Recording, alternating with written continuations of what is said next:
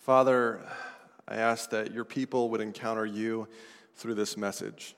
Their hearts would be drawn to Jesus Christ through the power of the Holy Spirit. Would your Holy Spirit fill me in my mouth and my words in a special way so that we can hear from you. It's in Jesus' name I pray. Amen.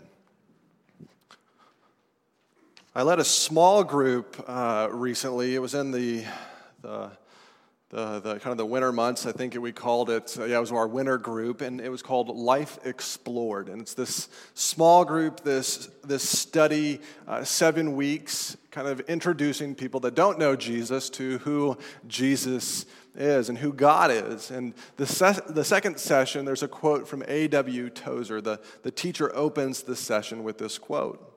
A.W. Tozer says, "What comes to mind when you think of God is the most important thing about you."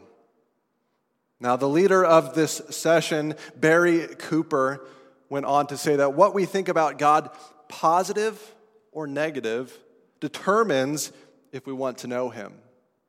So when someone says, "I don't believe in God," Barry asks, well, which God don't you believe in? You might have a certain perception of who God is.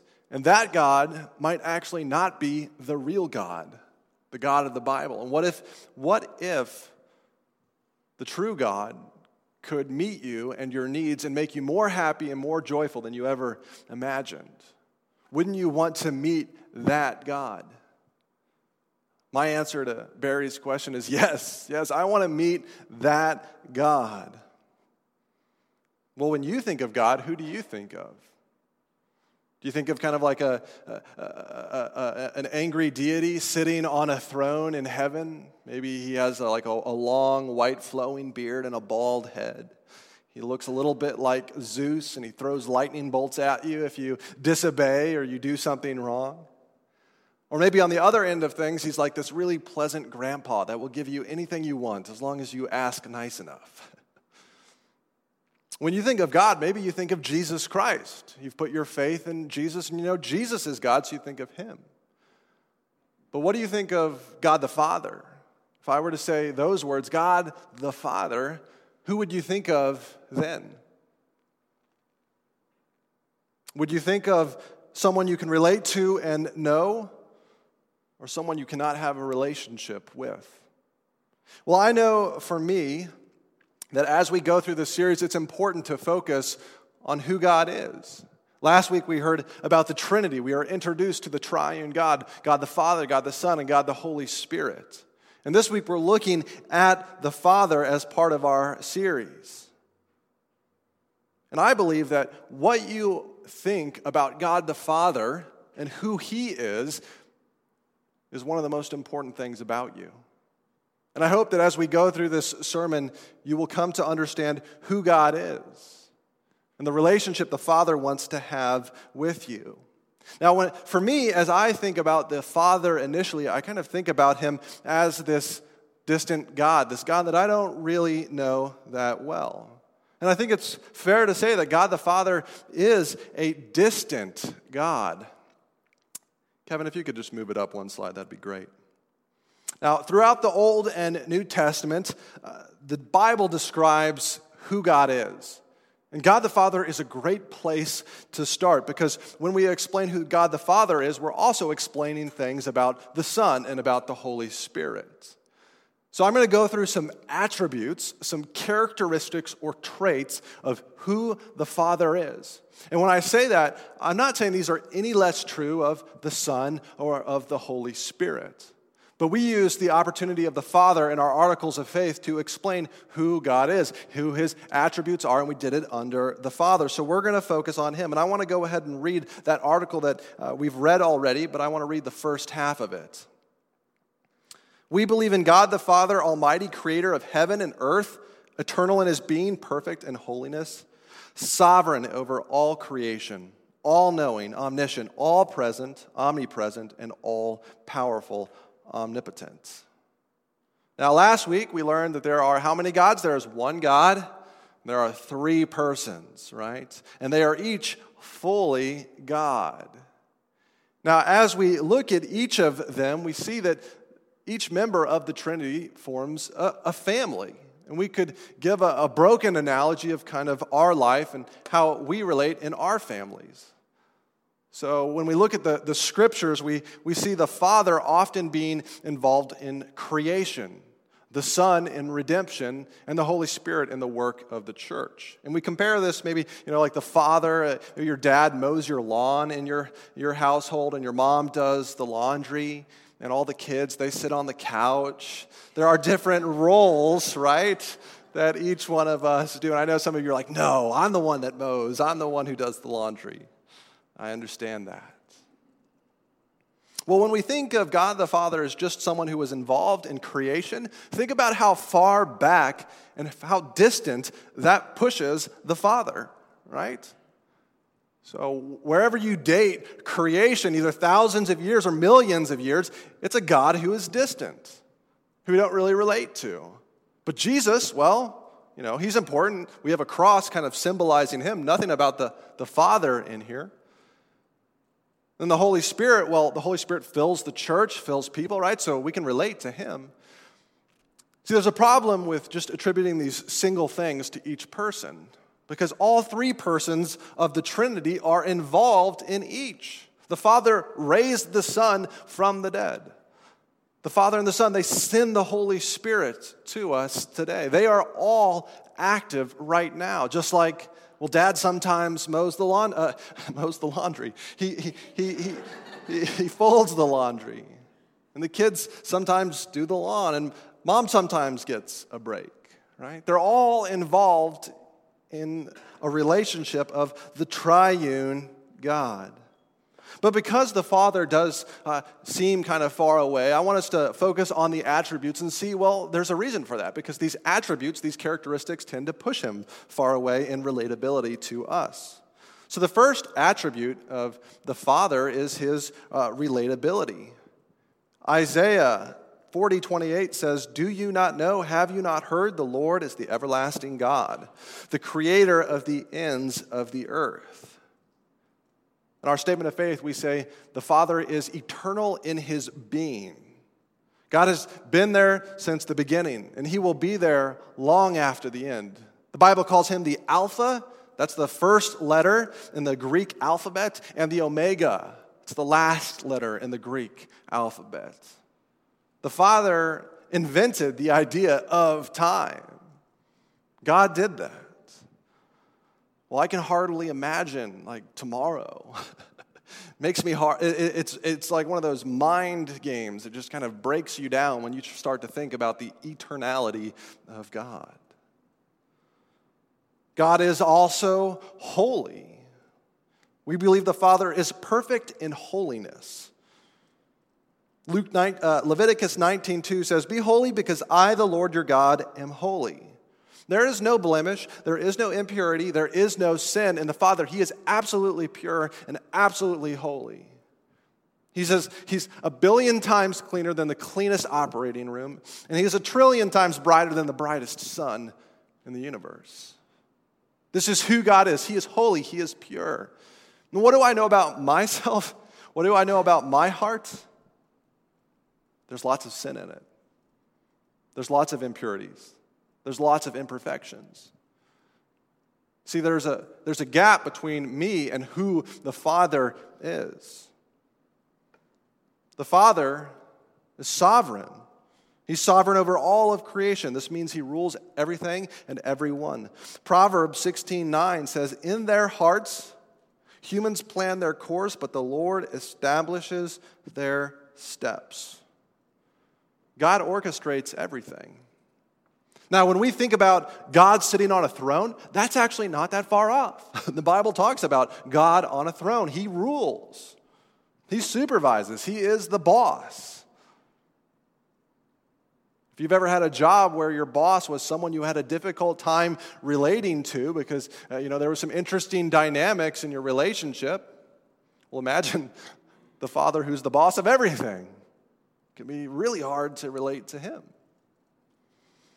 Now, he's sovereign, and this allows us to say the next three omnis. Because he's sovereign, it lends itself, it comes from omniscience, omnipresence, and omnipotence. So let's look at the first one, omniscient. We believe the Father is all-knowing. 1 John 3:20 says, if our hearts condemn us, we know that God is greater than our hearts, and He knows everything.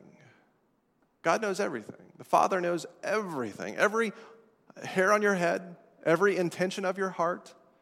He knows what went on and what led to some of the greatest discoveries. He knew about E equals MC squared long before Einstein ever discovered it. He knows what has happened, what will happen, and He even knows what could happen. So if Einstein had never discovered E equals MC squared, he would know that future as well. Oh, that blows my mind. I know a little bit about theology. I know a little bit about being married. I know a little bit about CrossFit. And I just learned how to change my lawnmower's carburetor this week. So I'm getting close to omniscience. The Father, God, is also omnipresent. He is all present. Jeremiah 23:24 says, who can hide in secret places so that I cannot see them, declares the Lord. Do I not fill heaven and earth, declares the Lord? Now, God is not like a thin layer of saran wrap just kind of plastered over the whole world and over every star and every galaxy. God is everywhere, but He is not everything. So He fills everything. He's present. There's nowhere that you can run. There's nowhere you can flee in heaven above or earth beneath or hell below. That God is not present. That astounds my mind. I don't understand it. The Father is also omnipotent. We believe the Father is all-powerful. Matthew 19:26 says, Jesus looked at them and said, with man this is impossible, but with God all things are possible. God can do anything according to His nature. So God can't sin. There are some things that God can't do because He can't break His nature. He can't break who He is. He's holy. But He's all-powerful. He rules. He reigns. There's nothing that can hinder God. Now, all these attributes, they're wonderful, they're great, but don't they make God the Father feel kind of distant? Feel far away? Like He's someone who's hard to relate to and know? He's kind of like that businessman father who's never home. But He's watching you because He has a Nest video camera, like in the corner. He's watching on His tablet. He sends his nannies and His maids to take care of you, but you never really see Him because he's off somewhere else. See, this is the type of Father that is respected but not loved, that is known but not felt. But our articles of faith, they say something really good. They say, we rejoice. We rejoice. See, if that's all we knew of God, that actually wouldn't be a very good God. Because this distant Father cares enough to come and enter into our lives. See, God the Father is the distant God who draws near to us.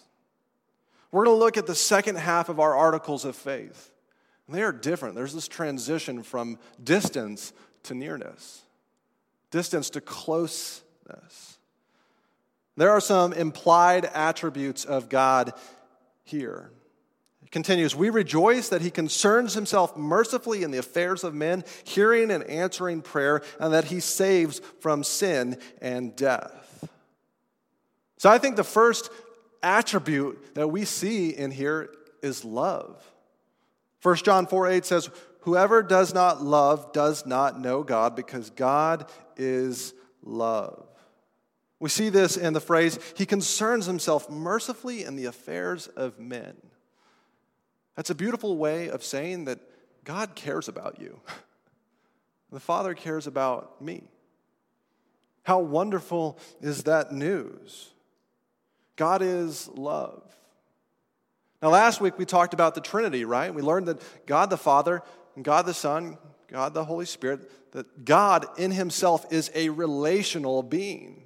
You know that God loves himself? Now, when I love myself, it can kind of be selfish, right?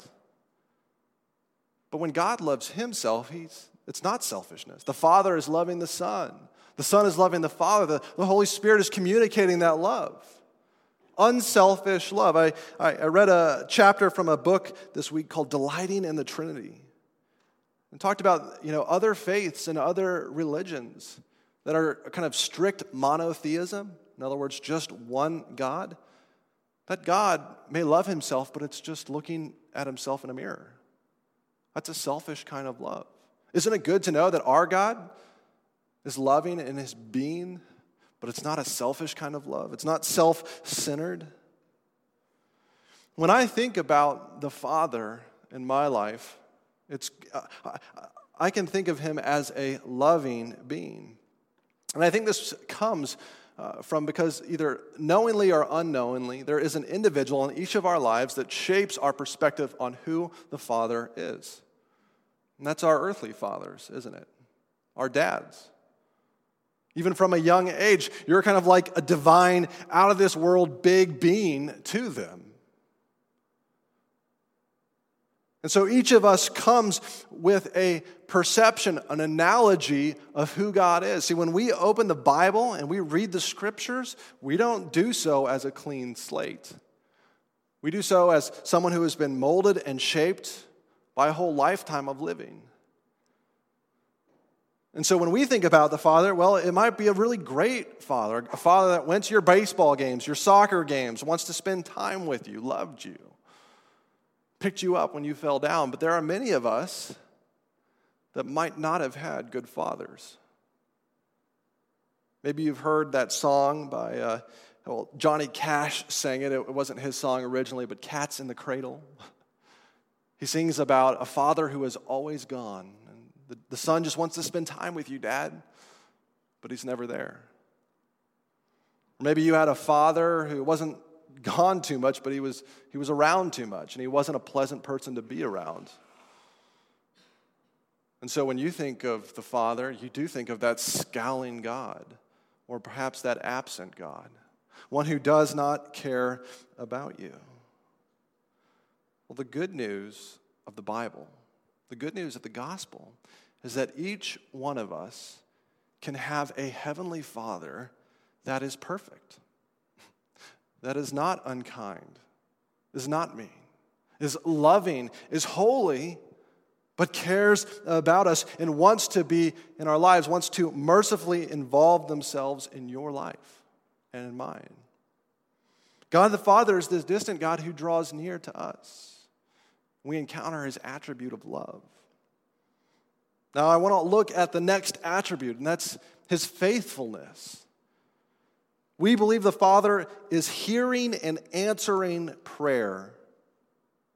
1 John 5:14 through 15 says, "This is the confidence we have in approaching God, that if we ask anything according to his will, he hears us, and we know that he hears us. Whatever we ask, we know that we have what we asked of him." See, God uses his attributes. God uses his sovereignty, his omniscience, his omnipotence, his omnipresence to answer our prayers. He draws near to us in all of his power, answering our requests. Sometimes we think of God as like this static being who sits outside of time and he's kind of bored because he knows how it all plays out. Well, that's not the God of the Bible that we get. We get a God who dynamically interacts with his creation. See, somehow, when we pray in the will of God, I believe that God wraps up our will in his will, answering our prayers. Somehow, when I pray in Christ, I am praying in the will of God. And we see that. We see prayers getting answered. We're a part of the process. Sometimes they're answered the way we want, yes. Other times not, as a no. The third option is wait. Sometimes God says wait. I wanted to share a story of a friend who recently had their prayers answered.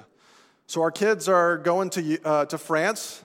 The youth are going on this missions trip. We have a good friend, Joe, who Monica and I have known, who's a missionary, who's also going to visit the first couple days of France. And he is kind of like this, I think his title is Global Missions Partner to a church in South Carolina. And that means he kind of acts like a liaison to other countries. He uses his connections to kind of build up the missions program of this church. And so he has lots of connections. And he has connections in Myanmar and India, and he's trying to form some in Europe.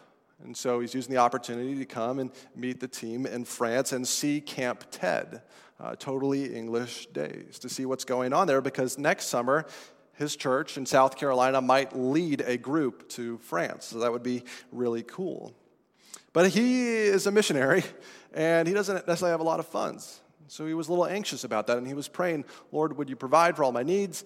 And specifically, I'm going to go and I'm going to stay near the camp. And so he was actually looking for a hotel, looking to book a hotel online. And he was debating between Grenoble and Champfleury. And one of them was like this nice mountain area, and one of them's this nice city area. And he was praying to the Father, saying, Father, I like this place here, but what about that place? You've been there. You created both those places. In fact, you're there right now. Which one should I choose? And a couple minutes later, 3 minutes before he had booked either one, he received a text from Monica that the camp director had invited him to come and stay at a tiny little room in the attic of the camp. Now, this is a packed camp, and yet there is still room for one more. The Father provided for his needs. Joe is someone who did not have a good earthly father. In fact, he has had 2 bad earthly fathers, a bad biological father and a bad adopted father. And he said I could share this, but God came into his life as the Father, and through the years reworked his image of who God is to be this loving, caring Father who provides for all of his needs. The Father in heaven who taught him those things that his earthly fathers never did. How to barbecue, how to do other fun things. The Father gave him those gifts. And this is the kind of Father each one of us can have in our lives. Whether you have a great earthly father or a not so good one.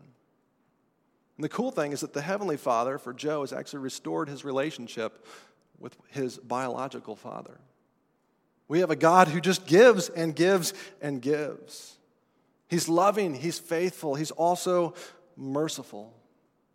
We believe the Father is merciful. It says that he saves from sin and death. Kevin, can you switch it to the next one? He saves from sin and death. Luke 6:36 says this, be merciful just as your Father is merciful. See, God saves us from sin and death, a life lived without him. He pardons our sin. He's the Father that forgives us. When we throw the rock through the window and the window shatters, the Father says, I forgive you. And we've done something way worse than that. We have introduced sin into his beautiful, perfect creation. We have splintered everything. And yet he's willing to forgive us and grant us eternal life. Now, how can this be true? Why is this so? There's a miracle. There is a way that the holy God can draw near to sinful people. And it's not because sinful people are good or sinful people draw near to God. It's because God has drawn near to us. And he does this through a person, through the person of the Trinity. The Father is the distant God who draws near to us through Jesus. I want to highlight the very last line of our article of faith. He saves from sin and death those who believe in Jesus Christ. It's through the Son that we can experience the Father. Jesus draws the Father near into our lives. One of the disciples named Philip asked Jesus, "Show us the Father. Show us the Father." And he answered this, the passage that Andy read. John 14, 9 through 10, Jesus answered, "Don't you know me, Philip? Even after I had been among you such a long time, anyone who has seen me has seen the Father. How can you say, 'Show us the Father'? Don't you believe that I am in the Father and that the Father is in me? The words I say to you, I do not speak on my own authority. Rather, it is the Father living in me who is doing his work." See, when we encounter Jesus, we encounter the Father. The attributes of the Father are true of the Son. Jesus brings the eternality, the holiness, the sovereignty, all those omnis. Jesus brings those into our lives. Somehow he embodied those. But then he does it in a personal way. He brings the love and the faithfulness and the mercy of the Father directly into our hearts. This is what the cross is. On the cross, Jesus forsakes his own holiness. Like his holiness is taken and our unholiness is put on him. He pays for our unholiness. And guess where his holiness goes? His holiness goes to you and me. One of those attributes of the Father becomes an attribute on me, laid on me because of Jesus Christ. He is forsaken. He is forsaken by the Father. In one sense, losing the love for a moment of the Father so that we can experience it, so that we can receive the eternal love of God. On the cross, each one of our prayers is answered. On the cross, our prayers for a perfect Heavenly Father, for eternal life, for that satisfaction that only Jesus can give, are answered. Through the cross, one I really wanted to highlight that Terry introduced last week, the Father adopts us. See, after Jesus had risen from the grave, he encountered one of his followers, a woman named Mary Magdalene, in the garden outside the tomb. And at first, she didn't recognize him, but when she does, she cries out to Jesus, and she clings to him. And this is what Jesus says: "Do not hold on to me, for I have not yet ascended to the Father. Go instead to my brothers and tell them I am ascending to my Father and your Father, to my God and to your God." Through the cross, we are adopted into God's heavenly family. We become children of God. That title does not belong to all human beings. It only belongs to those that have come to the Father through Jesus Christ. Do you know what this means? This means that not only does Jesus share in the attributes of God, we begin to share in the attributes of God. Now, there are some attributes that we don't share. We will never be omnipotent. We will never be omnipresent or omniscient. But through Jesus, we will be holy. Through Jesus, we will be loving and faithful. And through Jesus, in some ways, we actually will be sovereign. The Bible talks about us ruling and reigning with Christ Jesus. We will do that. We will reign with him. He will always be the King of Kings. Even the eternality of God is going to come to us as a gift. When you say, I have eternal life because I believe in Jesus, that is not just like a new state God gives you. You have eternal life through your relationship with the eternal God. Your eternal life is because you are a part of the relationship, a part of the Father and the Son and the Holy Spirit relationship. That's where eternal life comes from. Not from a new state, but from a relationship. Wow. This is beautiful. We wrote our articles of faith as a team, and I had a big big play in that. And there was one thing we missed. We missed talking about adoption. Adoption is so important. I hope that when you talk about the Father from now on, you will talk about your Father, not just a father. I want to give an application point that you can take home, something that you can put into action in your life, and I've just narrowed it down to one, trying to keep it simple tonight. That is the call to draw near to the Father. Draw near to the Father in your daily life and your walk. Like we heard last week, pray to the Father. I wanted to give you an exercise that you could do this week as well. Now, 2 weeks ago was Father's Day, right? But like any good father, our Heavenly Father will accept late gifts, right? So this week, take some time to write your Heavenly Father a note, a letter. It can be as long or as short as you want. I'd encourage you that you can even go to the store, maybe go to CVS or Walgreens, and stand in the aisle and try to pick out a card that you would love to give to the Father. See, if you have not bought a Father's Day card in many years because you don't have a good father, our Heavenly Father would love to receive one from you. He would love to get one just from you, picked out for him. Now, it won't surprise him. He'll know which one you're going to pick. But you can certainly get one and write a note and put it on your shelf as a reminder that you have a sweet, sweet Father. You have a good, good Father. God the Father is the distant God who draws near to us through Jesus. A little over a year ago, there was this viral video. I think it was 36 million views. It's of a girl and her stepfather. And she's giving her stepfather a gift. And someone's recording. And as he opens the gift, there's like this letter. And it talks about their relationship and how she so appreciates him as her stepfather. And they have such a wonderful, unique, like sappy, gooey, awesome relationship. I won't quote any of it for you tonight. But then he opens up the box, and inside the box, he just like starts choking up and gives her a huge hug because inside the box is a petition for adoption. She wants him to go from being his stepfather to her true and legal father. I don't know where all of you are at tonight, but if you do not know God the Father as your heavenly Father, I pray that tonight would be the night that you petition the Father for adoption. We do this through putting our faith in Jesus, through coming to Jesus and believing, confessing our sins. And the good news is the Father welcomes you into the family. It's a good, good family.